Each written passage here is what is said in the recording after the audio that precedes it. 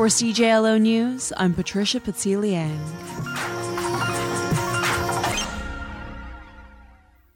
Algonquian leaders testified at the Quebec inquiry into the treatment of Indigenous people on Tuesday. According to CBC News, Indigenous people face severe discrimination as they are treated differently because of the color of their skin and are frequently denied public services such as healthcare in English instead of French. The hearings will continue for the rest of this week.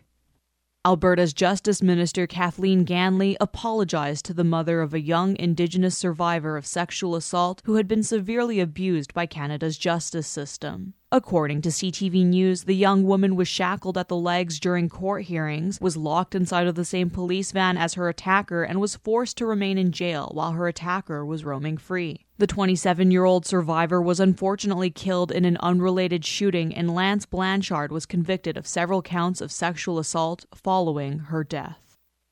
Attacks on the Iranian parliament and Ayatollah Khomeini's mausoleum in Tehran have killed at least 12 people and injured 40 others on Wednesday morning. According to BBC News, Iranian officials were able to prevent a third attack from happening. This has been the most serious case of terrorism in Tehran since the early 1980s.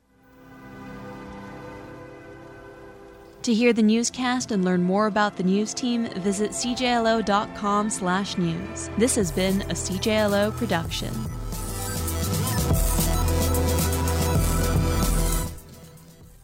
What's up, everybody? Geektastic Cypher, CJLO 1690 AM, Doc Holiday in the studio, running solo. I know, heartbreaking. The boys are all out being busy. Shout out to Skinny, who is celebrating his birthday today. We all went out for his birthday and partied like rock stars. It was fun. He got a little tips, as you do on your birthday, which is fair. I mean, I can't front on the guy for having a good time, and it was fun. It was fun to watch. And then Toby is being a caring partner and is, if I'm not mistaken, at home taking care of his girlfriend because I'm not sure what happened. If I think she had. I don't want to go too much into their details, but he's being a thoughtful and caring partner and being by her side, and that's all good. Nothing negative. She's fine. He just said that he is going to be with her tonight, so shout-outs to Tobes. And then Jaws D, who, as you guys know, is not with us because he's always working because he got himself a cool new job. Actually, super cool job. He's doing some really cool things, and I don't even think I'm supposed to talk about it, so I won't talk about it. But for the rest of you kids who are out there and enjoying the show, welcome back to another edition of Geektastic Cypher. I'm going to be discussing some geek news, and I'm super excited for this because I don't know about you guys, but I've been paying attention to all the geek sphere, and there's some pretty cool things going on, but none cooler than this. We are going to be having a BlurredCon. And for those of you who don't know what BlurredCon is, it's kind of hard to explain, and I actually want to wait till we get my guest on the line because this is a discussion I wanted to have with them specifically because the word blurred has become quite popular recently, and I don't know if everyone knows what it is. So I feel like we're going to have to wait till he's ready, and then we're going to talk to him, and then we're going to find out for people and get your 2 cents because it's important that you guys really get into nerd-isms and blurred-isms and just in general geeking out. One of the things I wanted to talk about at the beginning of the show, because I've been doing it for a couple weeks and I finally finished it, so I'm going to get through this real fast because I don't want to bore the guys with it when they're on next week, is Civil War II. I read through it, and actually I kind of want to talk to Hilton about it. Hilton is the guest. He is the founder and con chair for BlurredCon, and I actually want to talk to him about something I found a little unfortunate. Why did we have to sacrifice Rhodey for one of the worst stories in Marvel history? And why are we still dealing with this stuff? So I've been reading Civil War II, and I don't feel bad if I just spoiled a part for you. We've already discussed this in the past. James Rhodes passes away. The man known as War Machine. He is killed by Thanos in the comic book. And the whole idea behind Civil War is that there is a young man who can predict the future, or at least Carol Danvers, who's Captain Marvel, would like to think that he's predicting the one and only future, whereas Tony Stark believes he's predicting a possible future. And herein lies the argument for which their entire war is based on. And I gotta say, after getting to the end, it was the most anticlimactic comic book event I've ever read. It was, dare I say, lazy and poorly written in the end. Carol Danvers never looked like she knew what she was doing. The entire time you're reading the story, you can tell that she really has no clue how to handle this situation. She's just constantly making poor decision after poor decision. All her friends are dying around her. A lot of them are dying from mistakes that she's made. The whole idea behind it is she's using profiling, which is Ulysses is the character who has the powers. He garners as much information as possible and then gives you a possible future. And that possible future is based on the information he's receiving. So, in the comic book, one of the main arguments they make is the fact that he is constantly seeing visions of what's going to happen in North America because most of the information that's surrounding him is from North America. At one point, they start giving him information from all over the world. But Tony makes the valid point of, if we're feeding him this information, we're the gatekeepers, because the people who are feeding him the information already have their own take on the information that's being fed to him. So it's influencing the story, and it's influencing the ideas that he has in his head, and from those ideas, he's creating a future, and then he tells them what he sees. Throughout the whole thing, he's constantly making mistakes, and it's hard to explain how he's making the mistakes, but essentially every time he's predicting something, when Carol Danvers and her crew go out and interact with people, they eventually lead to the thing happening. So when in A-Force, which is the comic book that featured an all-female cast, which was really good actually, and it's unfortunate that it got canceled, but in any case, when in that comic book, when she tells one of her members that you're going to kill some young girl, and the member freaks out, the member ends up like disappearing to some small village and meeting that same girl she's going to kill. Had she not been scared off, she would have stayed in New York and would have never been even encountered that person, and it wouldn't have led to those things happening. And that's what really sucks, because a lot of the time that was the story. In Miss Marvel's comic with Kamala Khan, half of the stuff that happened was because they were told this person's going to do XYZ, and whenever they would go and confront that person, it would lead to them doing it. And the predictive patterns were just bad, and it was bad writing, and that's what really sucks, because Marvel, who keeps saying they're going to stop doing these grand sweeping events, keep doing them. They said they weren't going to do one after Secret Empire, but now they're doing Venomverse,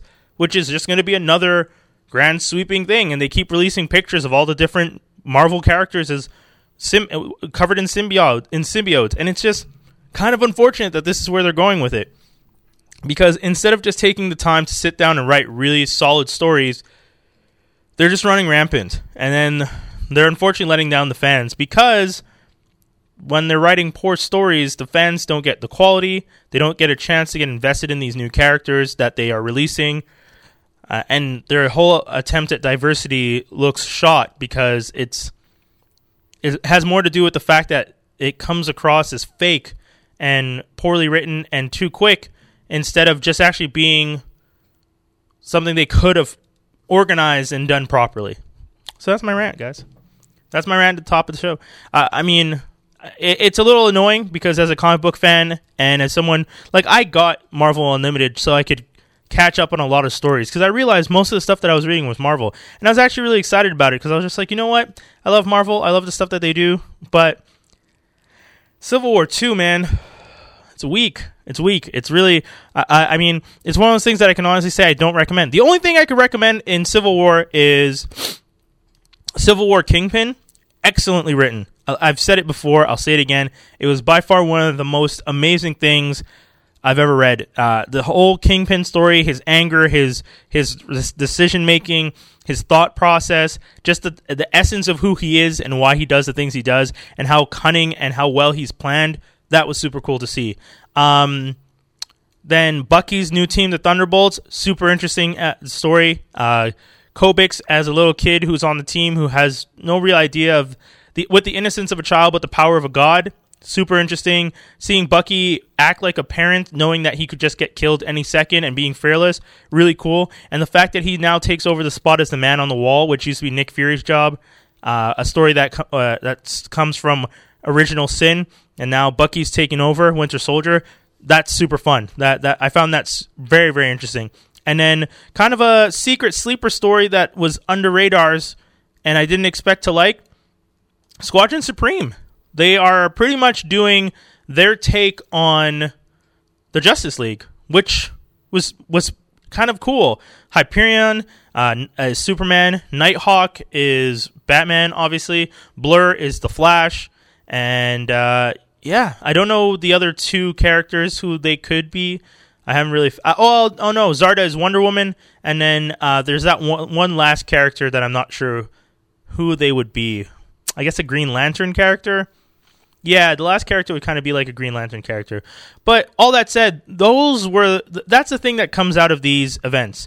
Anytime they do these major events, one of the best parts of them is always the sleeper stories that you don't expect to really get into. And I have to say, those were really, really solid. The Kingpin, Squadron Supreme, Thunderbolt crossovers, and just those comics in general. A story that I didn't like, Uncanny Avengers, horrible. Didn't like the art, but that's my personal taste. But also, just the story was just bad. They were trying to force something. They're trying to force this whole unity and equality and teaming up, and it just sucked. It was just so bad. And the all-new Avengers with Sam Wilson's Captain America, Iron Man, New Thor, Miss Marvel, Spider-Man, Nova, and Vision was kind of clumsy. It kind of came across like just a poorly planned team that didn't really know what was going on, and the kids could tell that the adults didn't know what they were doing, so it was kind of just more of a letdown because it's essentially don't ever meet your heroes. And yeah, that was just unfortunate to see. So, sorry guys. I know. I broke some of your hearts, because some of you are diehard Marvel fans, and I'm not a diehard Marvel fan. I would never say I'm a diehard Marvel fan. I love Marvel. I love what they do. I think it's better than what DC is doing in a lot of ways, and not because DC is weak or poorly planned, but DC just didn't have that edge. They were never the cool kids. Marvel was the cool kids with the X-Men and all that jazz. Yeah, you had your family team, the Fantastic Four, but at the end of the day, you knew that Marvel was gonna come up with something crazy and wild, and you liked it, and you expected it, and you were looking forward to it. But nowadays, everything's so corporate. And I don't know if it's when Disney took over or that's just how they are now, but fingers crossed it gets better. That's all I have to say, guys. We're going to get to some messages real quick. Don't go anywhere. CJLO 1690 AM, Doc Holliday solo, but I'm going to have a guest in just a moment, so don't go anywhere. Don't miss the 18th edition of the Elektra International Digital Art Festival from June 28th to 29th. Join us at the opening night, We Are the Robots at Usine C. 49 audience members will be selected to be in the Robotic Inferno performance, where their bodies will be controlled by machines to the rhythms of sounds and lights. Will you dare to be a robot for just one night? For more information, go to electramontreal.ca.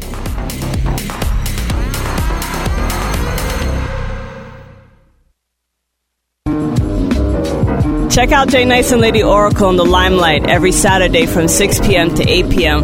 for underground hip-hop and R&B right here on CJLO 1690 AM.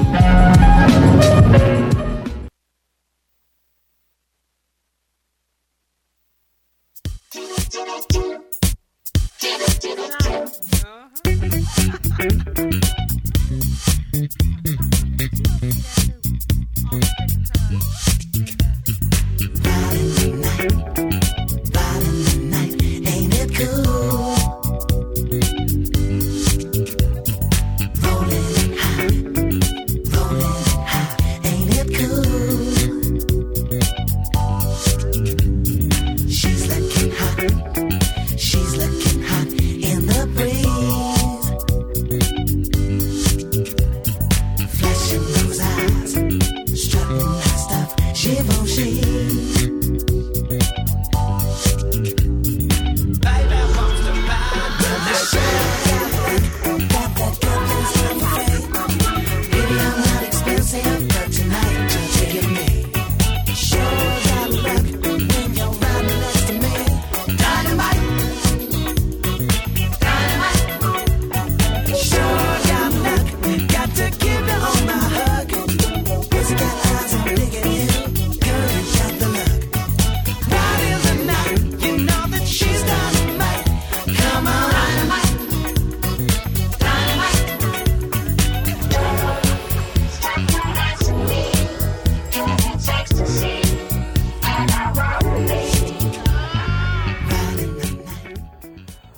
What's up, everybody? Geektastic Cypher here on CJLO 1690 AM, and we are on the line with our guest, Hilton George.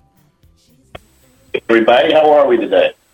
Well, I'm good. Montreal has finally gotten warmer. I don't know if you know much about Montreal, but we are unfortunately hellishly cold city at times, and we are finally getting into the better weather. So. Oh, well, lucky you guys. It's not quite got too hot here, so it's still good cosplay weather. Yes, cosplay. Actually, that's smart. Yeah, at least here in this, I guess that's one of the reasons they moved our convention, because our convention used to be in September, and they actually moved it over to July. Which, now that you mentioned cosplay weather, that's a very good point. I wonder if that was one of the reasons they did that. The mystery unfolds. So, Hilton, first off, I want to say it is an honor to get to speak with you about the convention that you have, you're chairing. And I guess the first thing I should start with is explaining to people what a Blurred is, because the convention itself is called BlurredCon, and I figure that's probably one of the most important things. Yeah. For anybody who was a fan of the show Scrubs, that was real popular in the 90s and 2000s. The first mass media iteration of the word blurred came from our favorite Dr. Turk. Oh, I didn't even know that. Yeah, he was in the middle of a scene where he was working with some technology. I think it was like a computerized camera or something along those lines. And he had referred to his cousin as the world's biggest blurred. Okay. And, of course, all the white cast had the pause face moment. Yeah. And then he comes back and goes, Black Nerd.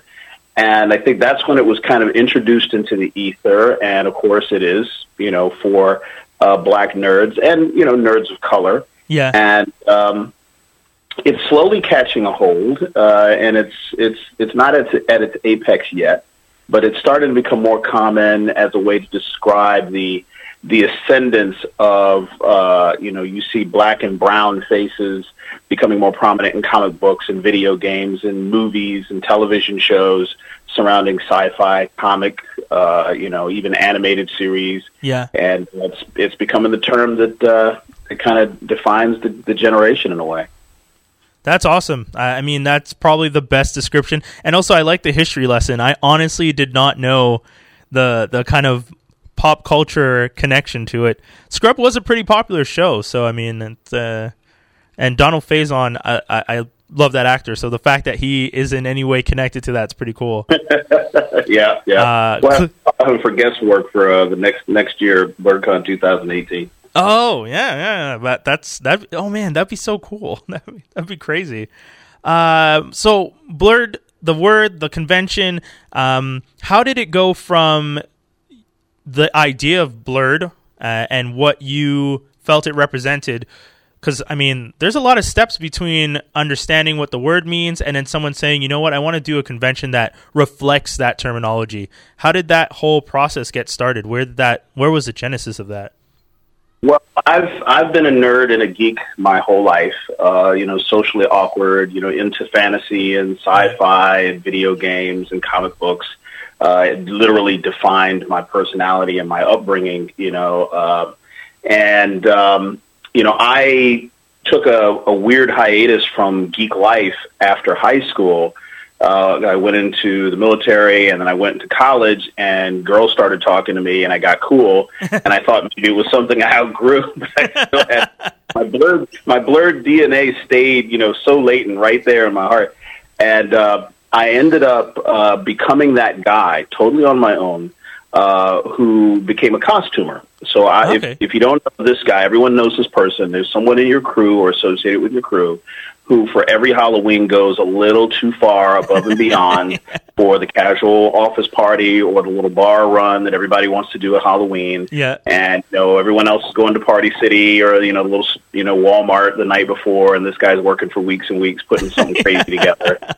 And someone hipped me, and was at a big costume party, and a guy hit me because he liked my costume and asked me if I cosplayed, and, he started running off all of the conventions that are in the D.C. metro area. Oh, okay. Where cosplay was prevalent and it was a big part of the events, where in my mind I thought it was San Diego Comic-Con, New York City Comic-Con, and one or two other things, and that was it. Yeah. In 2014, I got full bore into cosplay, and I just went on a mad run. I was everywhere. I was in New York, New Jersey, Philly, Delaware, North Carolina, Virginia, Atlanta. I was con running. I was everywhere, and amazing. I just started to see at the bigger cons especially the diversity in the crowds, in the attendee body of most any convention that you will see, especially in and around a major metropolitan area.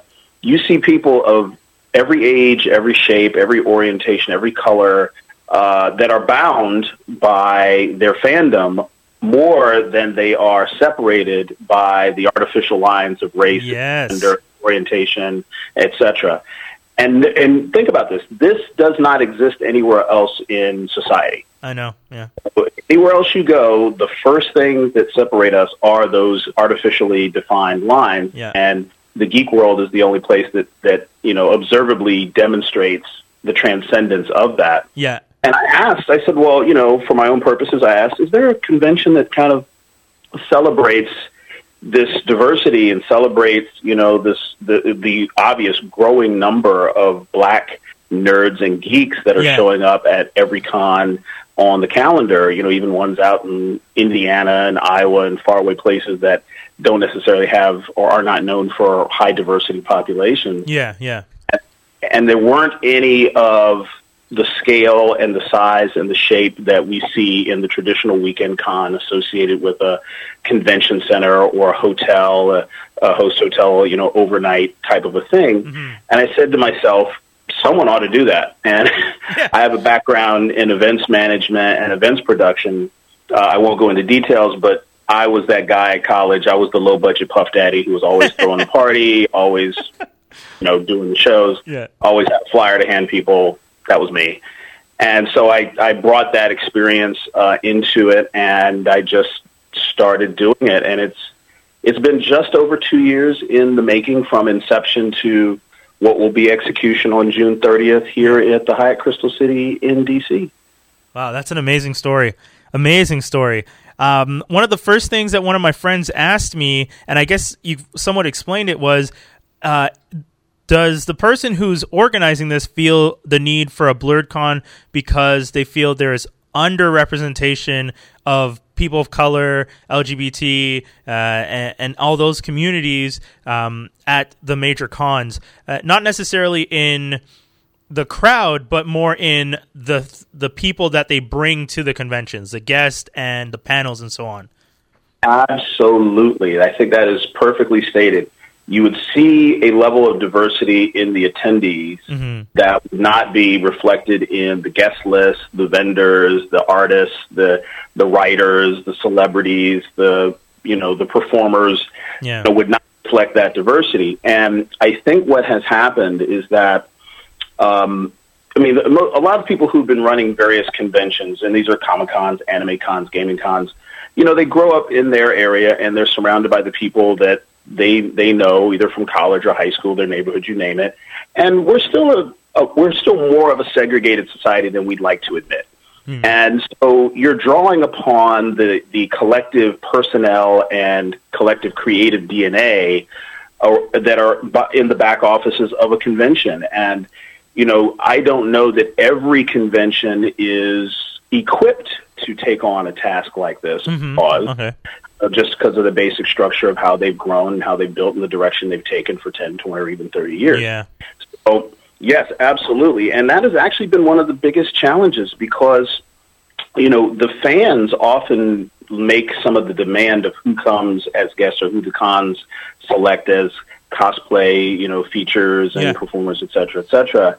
And if there aren't people that people know about right off the top of their head, me as a black nerd, I don't know that the director of The Adventures of Rick and Morty is black. Yeah, I did not know that. When I saw that guest, what's his name? I'm just totally drawing a blank because I just saw it. Oh, I'm on your event. Brian Newton. Brian Newton, director of Rick and Morty, Teen Titans Go. He's working on Trolls 2. He's, this guy is like a real creative, mover and shaker in, the animated, fandoms out here, and nobody knows. So we wouldn't even know to check that box or even to ask anyone to invite this guy. Yeah. And when I called him, he said, hey, no one has ever invited me to come to a convention. That's crazy. It just blew me away.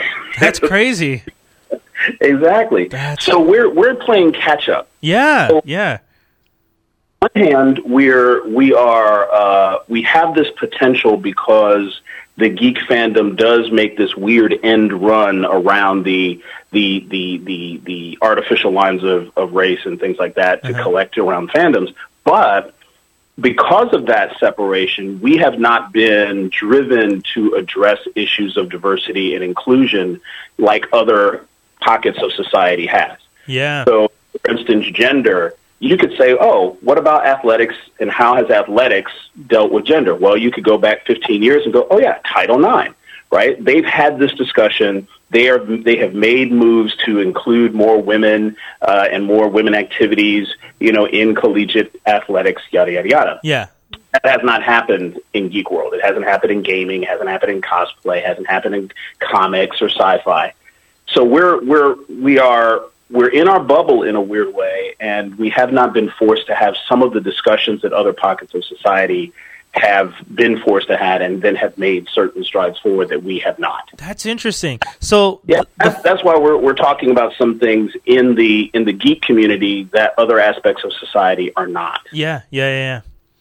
So the fans, because to us, there's never been race, or you just kind of looked at your fellow geek and said, well, we're geeks.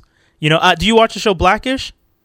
Yes. So you saw the episode with Junior where Andre is trying to explain the nod to him, and he realizes at the end that Junior's nod is not to necessarily his fellow brothers in the community, the black community, but it's to his fellow brothers and sisters in the geek community. Right. And exactly. Yeah. And it's just that interesting aspect of like, well, there's no race. There's no, I'm a fan of Star Trek, and I remember the first time I found out Michael Dorn was black, I was actually confused because my first reaction was just like, I've never thought of his race. And that to me, and it was both it was a double-edged sword, because my first initial thought was, I was extremely proud to see that a black actor was Worf, but at the same time, I was kind of taken aback at the idea, but now there's a race. In my head, it's like, he's black, and I'll think of Worf as black, whereas I've never thought of Worf as a black man before. He's always just been a Klingon, and that's it. Exactly. If someone were to ask you who he was, your initial knee-jerk reaction would to say he's Klingon. Yeah. You have to kind of step outside of your own fandom and go, wait a minute, that's makeup. He's an actor. I know. Yeah. Oh yeah, that's right. He's black. And I think that dynamic that you described is part of the magic, and it also has certain liabilities built into it. Mm-hmm. And this is why the discussion has to be kind of forced, because it is the bubble. It is a world that is slightly, a few degrees out of phase for the rest of society. Yeah. And so, for instance, using the Blackish, example. Yeah. When we get done playing Dungeons and Dragons, or we get done clicking off and logging off of, our Gears of War online, Leroy Jenkins, and we're done, right? Yeah. We have to step out into society where race is real and discrimination is real. And that reality is not something that a lot of the geek community has had to face and deal with within their own selective world.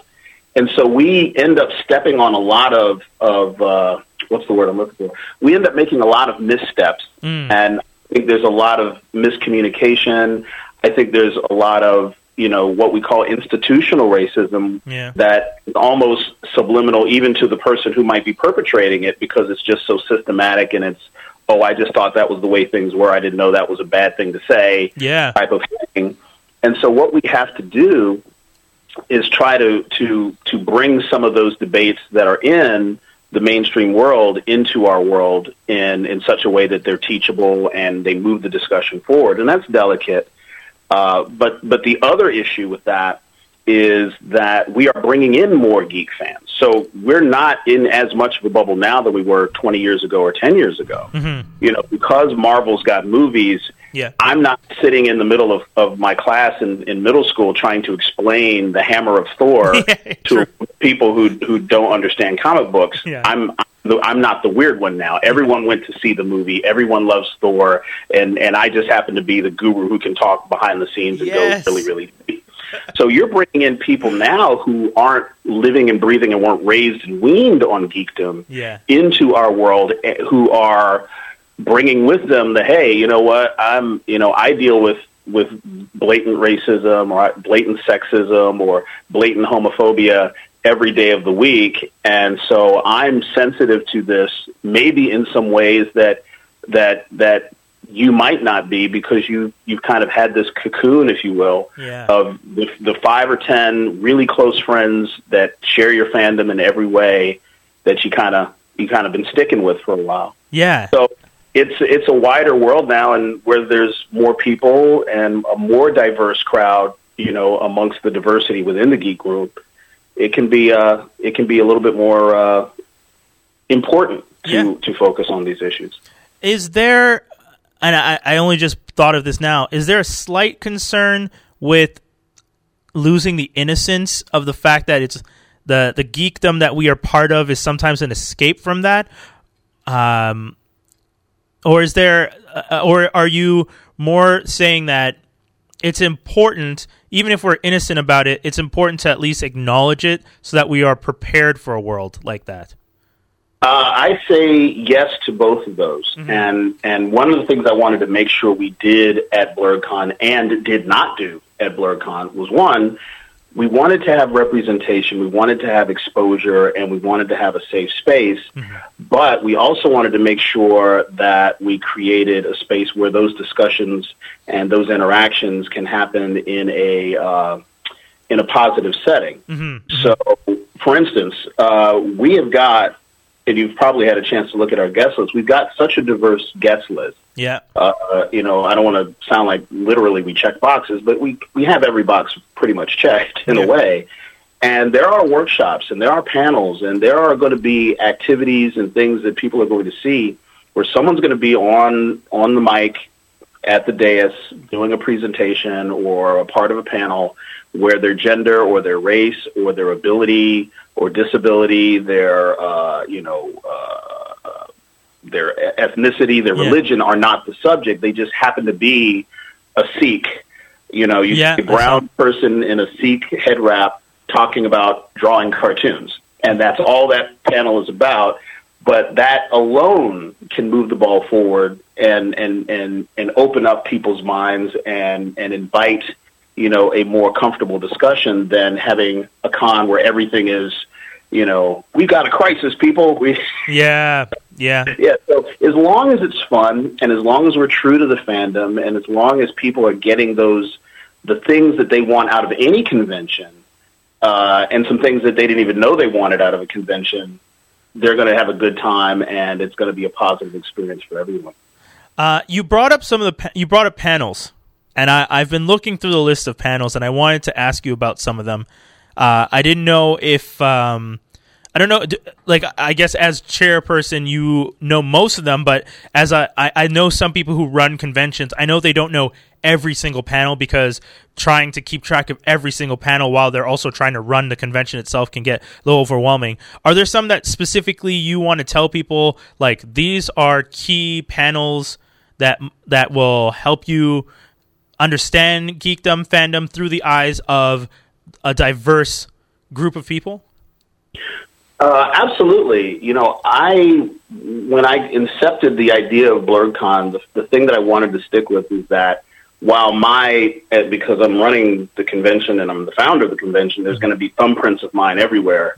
I wanted it to be grassroots and I wanted it to be organic. And so what I had in my mind of what the perfect BlurredCon would be from 2 years ago at the Exception phase, I had to accept the fact that might not be what actually shows up on the stage on the day of, and have to accept that that's the direction of where the fandom is. So I'm looking at it, I try to look at the convention from the perspective of someone who wants to attend And so the panels that I'm looking at, I'm really excited for the Black Triples. I don't know if you know them, but they have a podcast. They're really big in the Philadelphia area, and they have a panel called Into Blackness that is a Star Trek panel. Ooh. That it's a PowerPoint presentation. Reportedly, I wasn't there, but that's my fault. They were at the Star Trek convention in New York City last year, and they basically shut down the convention with it.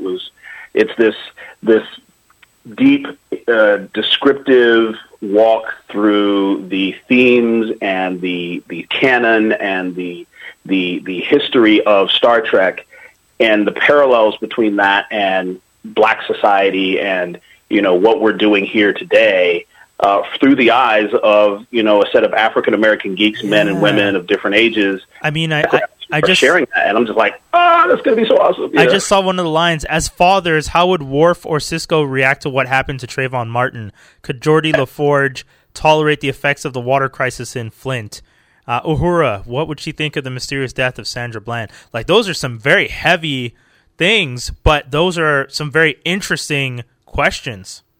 And because you're putting them in the context of this very rich Star Trek history and fandom, it kind of, I don't want to say softens the blow, but it keeps people from that puckering and that clinching that happens in a lot of cases when we end up discussing sensitive subjects, because everybody wants to talk about Geordi LaForge, and everybody wants to talk about Worf, and everybody, you know what I mean? Yeah. So if you kind of have that little, what do they say, a spoonful of sugar helps the medicine go down, that little thing of like, hey, we're going to talk about this really cool character in Star Trek, but then we're also going to talk about how, we're going to bring it to something that's a little sensitive, and then, wrap it up to kind of help you learn and help you interpret and digest what's going on. And I think that's a perfect example of creating that bridge between some of these issues that lay outside of the geek bubble that we sometimes put ourselves in, and the fandom and the geekdom that we love. And doing that kind of a thing, I think, is going to help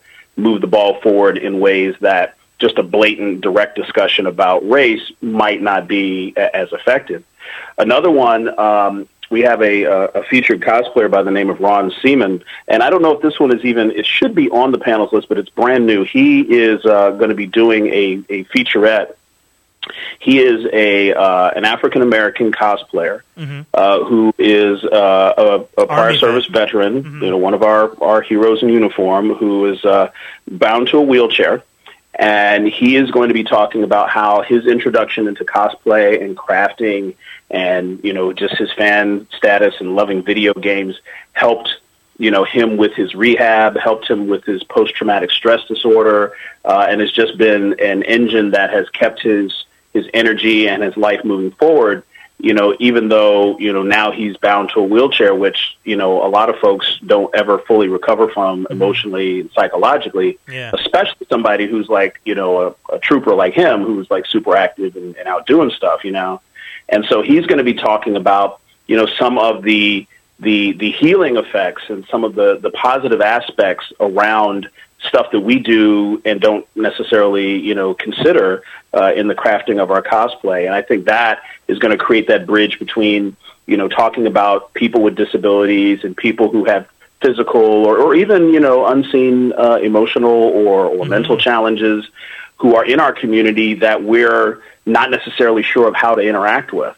Yeah. And while his panel is going to focus on that, he's also an African-American male. And, he may decide to touch on that. He may not. But that's where you get that's where representation comes into place, where, hey, if I'm a black person on a stage talking about crafting Warbler, don't necessarily have to talk about being black. It might just be enough in this particular case. Hey, there's a black guy up there talking about not the only one. I thought I was the only one. I'm the only one I knew. So, hey, that's great. And sometimes that's enough. And there's a lot of panels like that. There's a lot of workshops like that I think people are really going to be excited about. And then, of course, we have our guests that are going to just be able to bring their knowledge. Brian Newton is going to talk about Rick and Morty. Carl Jones is going to talk about Black Dynamite and the Boondocks, which everybody loves, and it's going to be amazing to watch that transpire. And then there's the music. We've got music as a feature here as well. So, are you a fan of the Boondocks? Yes, and I did have both the mixtapes, the original mixtapes that came out. That's what you got. So we've got, not only do we have Carl Jones, who is one of the co-creators, co-executive producers of the Boondocks and creator of Black Dynamite. Yeah. We have the rapper and rap group that actually did the opening theme to the Boondocks performing at BlurredCon. So that's going to be really cool. That's amazing. Like, oh my God, that's my song. So it's not a panel, it's a performance, at least in this case, but that's one I would definitely say is going to be amazing, because even if you don't know Edu Bushido, which is the name of the group, which is Aperu, Substantial, and Asu, those guys are going to be playing music and songs that you heard, but you didn't know you heard, and knew, but you didn't know you knew, and loved, but didn't know you loved. Exactly. And turn the whole place out. So there's going to be a lot of that kind of stuff going on, too. That's amazing. Looking through all the panels, every single one is something I would personally love to attend. I think some of the ones that I found the most interesting, being better fans when enthusiasm becomes entitlement. Ever since I heard about some of the fandom issues surrounding Steven's universe, where some fans were a little too controlling with their fandom. They felt like they owned the characters, and they would even sometimes attack the creator. I always thought those were kind of weird ideas, because when it comes to something inclusive like Steven's universe, where I know people can latch on really hard to something when they feel it represents them. It makes sense, because there's a lot of times in my life where I watch TV shows and I didn't feel like anything on the show represented something I could connect to. So Steven Universe is one of those shows where there's a, once again, not to use it, but it checks a lot of boxes. There's a lot of representation on the show. But sometimes the fans can be a little aggressive with their fandom. And like something like this, I feel like that it's an important discussion to be had for people to understand that you can be a fan, you can love the character, you can relate to the character, you can cosplay as a character, you can fanfic for the characters, you can do all of that, but don't necessarily become aggressive or, like you said, entitled. It's in the title. Entitled when it comes to the character, because that in itself might scare off other creative people who might want to touch on some of these subjects that we as fans may find important. Absolutely. And we see a lot of this in the manga, and especially mangas that go to anime, where you've got this camp that's like, I read the manga. I'm not even going to sully my my fandom by watching the anime, because I know it's not going to be faithful. Yeah. Or it's grumbling behind you in the row behind you as you're watching the Avengers, as they argue about what the Mind Stone is supposed to do. Yeah. The Marvel Cinematic Universe versus the Marvel comic book universe, and why this whole movie is BS, because you're blah blah blah. And you're like, dude, come on. Yeah. I mean, you just suspend some of that. It's like, so you see that across the board. I mean, of course, the Steven Universe fandom, they are really active and sometimes rabid fans. Yeah. And when it does get so bad that you are trying to control the creative process of the actual fans, of the actual cartoon, then you're overstepping your bounds, because you feel like you need to control the story, because you feel like the story is yours and these characters belong to you. But we see it at lower levels across the board. I mean, like I said, you see people who are Star Wars fans. Yeah. Who will very quick. One, because it's not. Oh, Hilton, sorry, very quick. Star Wars or Star Trek? I know people do it, but I had to ask because you brought up Star Wars. Oh, that's a tough one, because believe it or not, my dad is a huge Star Trek fan. Okay. I have to give it to Star Wars. Oh, mainly because it is. For me, it is imprinted on my DNA, because I had the physical experience of going to all of the original 3 movies in the theater, and that experience of standing in line, and when the you really live through it. And you have to, if you didn't live through Star Trek, so if you weren't in the 60s or the early 70s when it had its 2-year run on a 5-year mission, you missed, then you didn't get that underground period where it just kind of went underground for a while and then kind of bubbled back up with the movies and the cartoons and all that. If you didn't live through that, you had to kind of catch up. And I was one of those people that had to catch up. And I was always a fan of the movies, and I was always a fan of the characters. But it wasn't the same experience, and it sounds to me like Star Trek is your fandom. Am I feeling you right? I'm a Trekker. I've ever since I was a kid watching it with my mom and dad and my little sister. See, my sister has Down syndrome, and when you're a kid and you see how people can act and sometimes be mean and cruel, and then you watch a TV show your whole life where someone like Geordi LaForge or anyone who's different is often accepted, and the whole mission of these humans on the ship is to try and be as inclusive as possible. And obviously they're flawed, they make mistakes, and it happens. But the general gist of the show was we are all trying to be equal.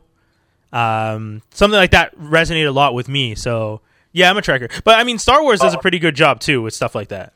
Well, what Star Wars did, and I know we're getting into the weeds for the listeners, but what Star Wars did that caught me and a lot of people who were caught by Star Wars is that they came out in the cinemas, in a theater, with not just the canon and the lore and the mythology that they were building around this universe that they created, this reality they created. Yeah, is that they came out strong, they came out correct, and they broke so many grounds on so many levels with that movie that the fandom was instant and it was permanent. Yeah. Flip that over to Star Trek, whose first cinematic run was not so widely accepted. I know, yeah. The first, the 70-something? 2001-ish, type of thing that the fans weren't quite ready for, couldn't really sink their teeth into. And it wasn't until Wrath of Khan that people were like, wow. Yeah, true. That's what you're talking about. I get it now. Yeah, I mean, Wrath of Khan was very much a reinvention, because from the first one where you could see what they were trying to do, but it just kind of fell a little short, to Wrath of Khan, where if you were an original fan, they were throwing it back for you, and at the same time, you have the major Spock scene, Spock and Kirk, and they just kind of put all the pieces together that would make it a very powerful space opera. And absolutely, yeah. So many. So there's a lot of panels. It's going to be an amazing event. I just want you to. Can you tell people where they can get all the information? Because when I got to go to a break, but when I come back, I want to talk to you a little bit about some of the diversity in pop culture that we're seeing. Television and so on and so forth. So before we get to that, where can everyone get everything about BlurredCon? I would say the website is your one-stop shop, because you've got everything on how to get your tickets, your badges. That's www.blurredcon.com. That's BLERDCON, as in Nancy.com. And you've got everything on how to get your hotels and how to get your badges and everything like that. But also subscribe to our social media, our fan page on Facebook, our group and event on Facebook, Instagram, and Twitter. BlurredCon DC on Twitter, BlurredCon on Instagram. A lot of the up-to-date, immediate notifications and stuff like that go out there as well. So social media and the website, and you got us. That's everything. It's beautiful. It's beautiful.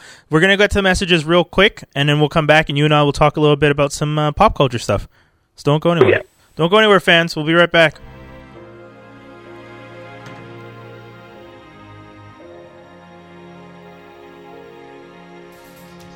A condensed history of the severed heads. 1962, Tom Allard is born. 1977, buys TRS-80 personal computer, meets Andrew Wright, forms Mr. and Mrs. No Smoking Sign. 1979, changed their name to Severed Heads before sending tapes to radio stations because it sounds less stupid.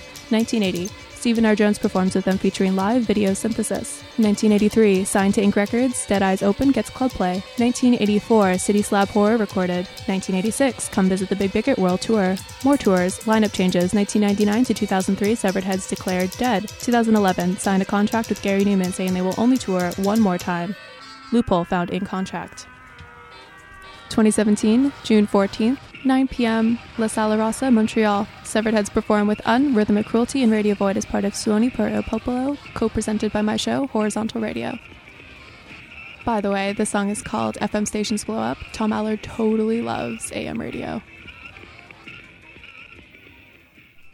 We're back. CJLO 1690 AM here in Montreal. Geektastic Cypher with Doc Holliday, and on the line, Hilton George. Hello.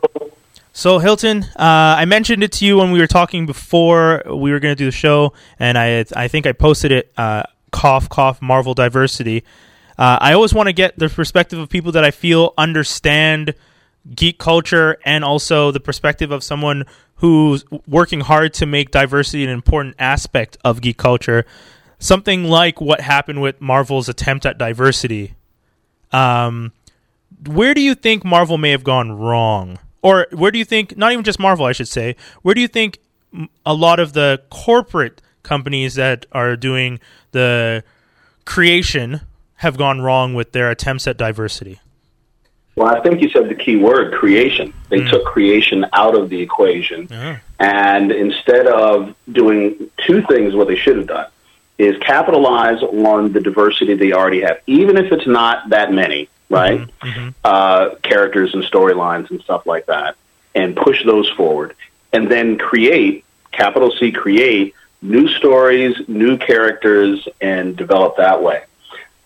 I think what Marvel and other comics have done that was counterintuitive in a way, because it hurt the fandoms by taking some of the characters that were identified by their gender and identified by their race, and just ham-handedly, in some cases, turning them, into, like, literally turning Thor into a woman. That's not what the market was asking for. There are enough females, enough fighting females in Asgard that could get a profile, that could get a side comic series or a graphic novel or something that you could push without saying, oh, we want diversity? Well, let's just turn the knob on a couple of these characters and boom, you have it. And that's not what people want. People felt like they were losing something. And this is not just saying that white fans felt that some of their characters turning black was automatically a bad thing. No. Anyone batted an eye when Miles. Hello. Yeah, Miles Morales. Well, Miles Morales, you kind of have the different universes to kind of. Oh, true. Yeah, 1610. Yeah. Sam Jackson with Nick Fury. Oh, yes. Okay. But he does about that because everyone loves Sam Jackson. Yeah. True. Oh, that's pretty cool with Sam Jackson, So, but at some point you have to say, let's have, and this is another thing that I think that they didn't do right, is that they were focusing on the comic book characters and the comic book storylines as the place to enact change. Without bringing in people of color and people of diverse backgrounds, women, members of the LGBTQ community to come in and write and do the art and be a part of the storytelling process, both for the existing storylines that they chose to tell and even some of the ones they decided to create. And it felt artificial. And I think that's what turned some people off to it. I think people applauded the gesture in the abstract. But I'm not going to go in there and buying all these comics anymore because these are not the characters that I was following, and you just took this artificial turn because you're trying to, catch up or keep up or whatever. I think that's where the bad way to do it. That's a case study in that. I mean, I 100% agree. I mean, one of the things that I've been saying from day one for a lot of stuff, and I think I have this debate the most whenever my friends bring up Idris Elba playing Bond.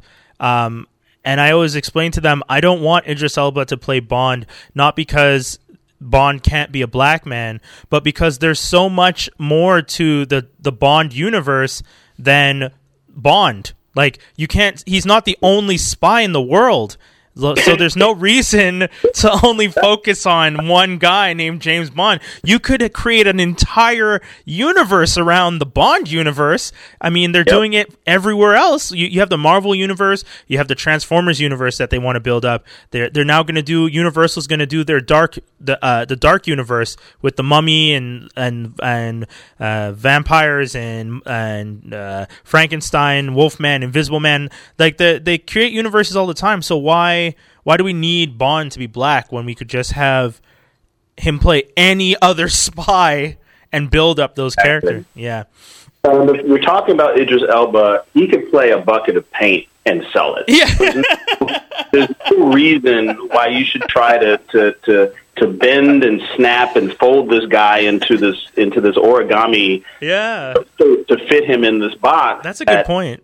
I'm sure he would have been great playing it, and it would have been enjoyable to watch. Yeah. It's still a missed opportunity to tell a story that has all the same excitement and all the same storylines and all the same things you love about Bond, but maybe make it Bond adjacent. Yeah. It was 006. Yeah. 008. Exactly. Yeah.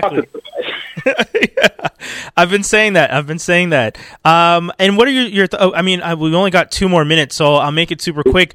They used to say you couldn't have female leads and you couldn't have black leads, and now we have Finn, we have John Boyega in Star Wars, we have Gal Gadot, we have all these people creating these characters. How does it feel? What are your thoughts on that? What I like is that geek and nerd ascendancy has been happening over the past 10, 15 years. And it's good to see that the studios and the publishers are starting, and I'm lowercase s, starting to see financial efficacy of telling these stories. And I always tell the Luke Cage example as the example, because Luke Cage came on Netflix and Netflix shut down. Yeah. Okay. Yeah. And every time I say this to them, when there's more than 5 black people in the room, they go, "Yeah, we did it." I'm like, no. White people shut it down. Black people shut it down. Brown people shut it down. Old people shut it down. My father beat me to. Oh, wow. Yeah, because I got locked out. I got crappy internet, and he was like, "You need to see this Luke Cage thing." I'm like, "I'm trying." Log off. I can get a chance to watch. So the studios saw in the example of Luke Cage a majority black cast, majority in a black city in New York, and a story told using black music and even hearkening back to the blaxploitation movies of the 60s and 70s, where you have this viable, sexualized, protagonist, superhero, anti-hero, whatever you want to call him, being comfortable living and breathing in this universe that was created for that series that everybody loved. And I'm hoping that same type of boldness is present when they do Black Panther. Yeah. That they embrace this fictional country in the heart of Africa, but, made up of very true and very authentic fragments of African culture that will be in that movie. Yes. And if they go at it the way that they did with Luke Cage, I'm hoping there will be a tipping point where there won't be anybody in Hollywood saying, "Well, we can't cast a Native American, or we can't cast any actual black people in a movie about Egypt," or if we hit that point, I think a lot of the lag in Hollywood will catch up with what's really happening in the world. And of course, the fandom, if you're doing it right and you're making good product, they will come. We'll follow you. Yep. Yeah. Dude, that's the end of the show. I think that's the perfect point to end on. You hit the nail right on the head. I want to thank you so very much for spending the time and talking to me today. Once again, it was an honor to speak to you. I really think what you're trying to do and what you are doing is very important to all the geeks out there. So if anyone in Montreal is interested in going, June 30th to July 2nd, Hyatt Crystal City, Arlington, Virginia, BlurredCon is happening. It's blurredcon.com, BLERDCON.com. Thank you so much. Thank you. The honor was mine, my friend, and I appreciate it. Thanks to your fans, and we're looking forward to a great event. Awesome. Take care, man. You too. And for all you guys that tuned in, I just want to thank you for tuning in.